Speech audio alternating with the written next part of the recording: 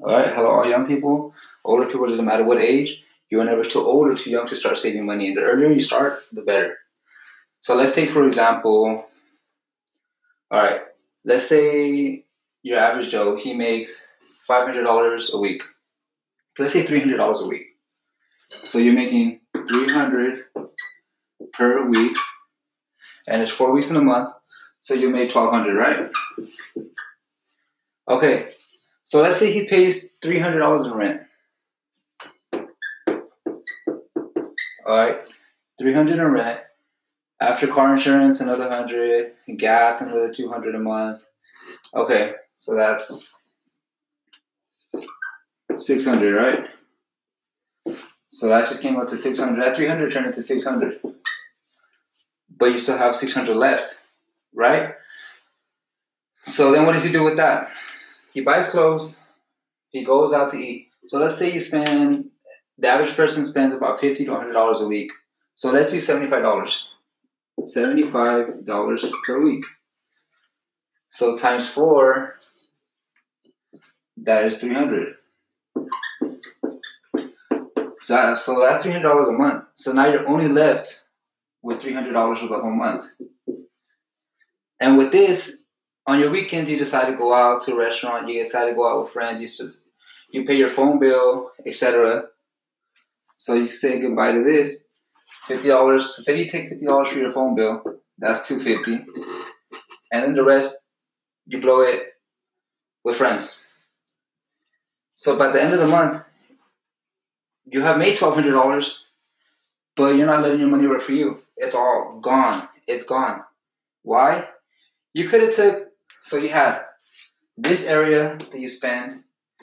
So why don't you limit? So if you limited yourself and only ate $50 a week of food, like the average, like someone who limits themselves could, no fast food, none of that, just regular food. Just go cook at home, eat at home meals.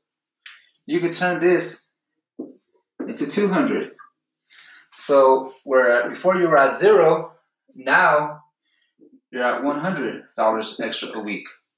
Just like that, you have $100 extra a week. A year, that is $1,200.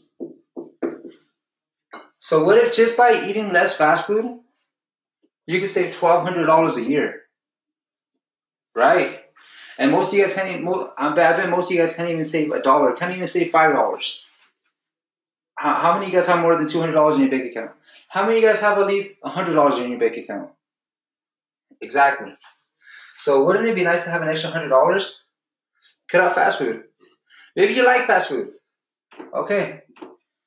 Spend $50 a month on fast food. You get to eat out once a month. Go to a little restaurant.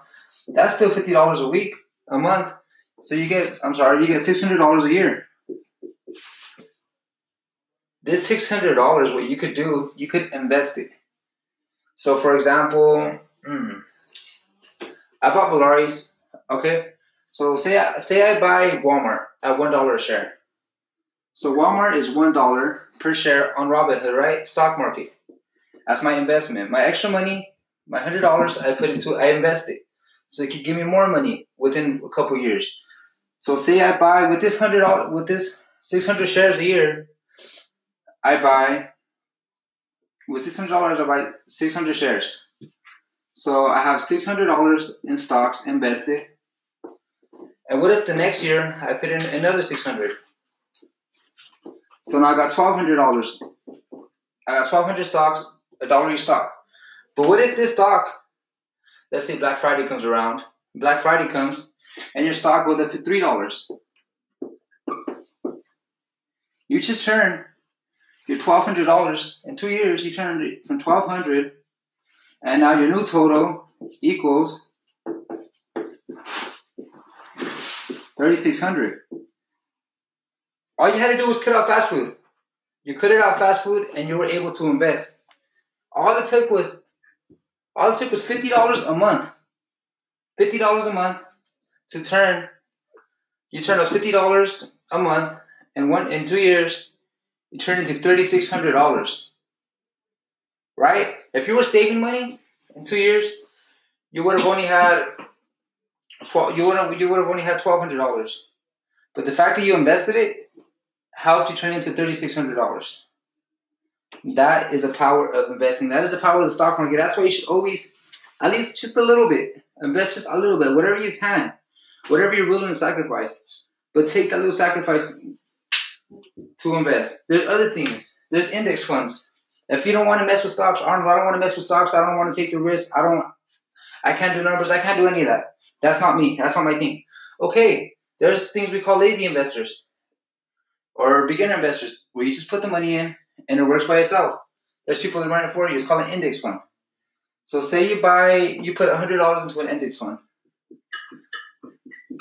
in 1 year, and it gives you a 7% return.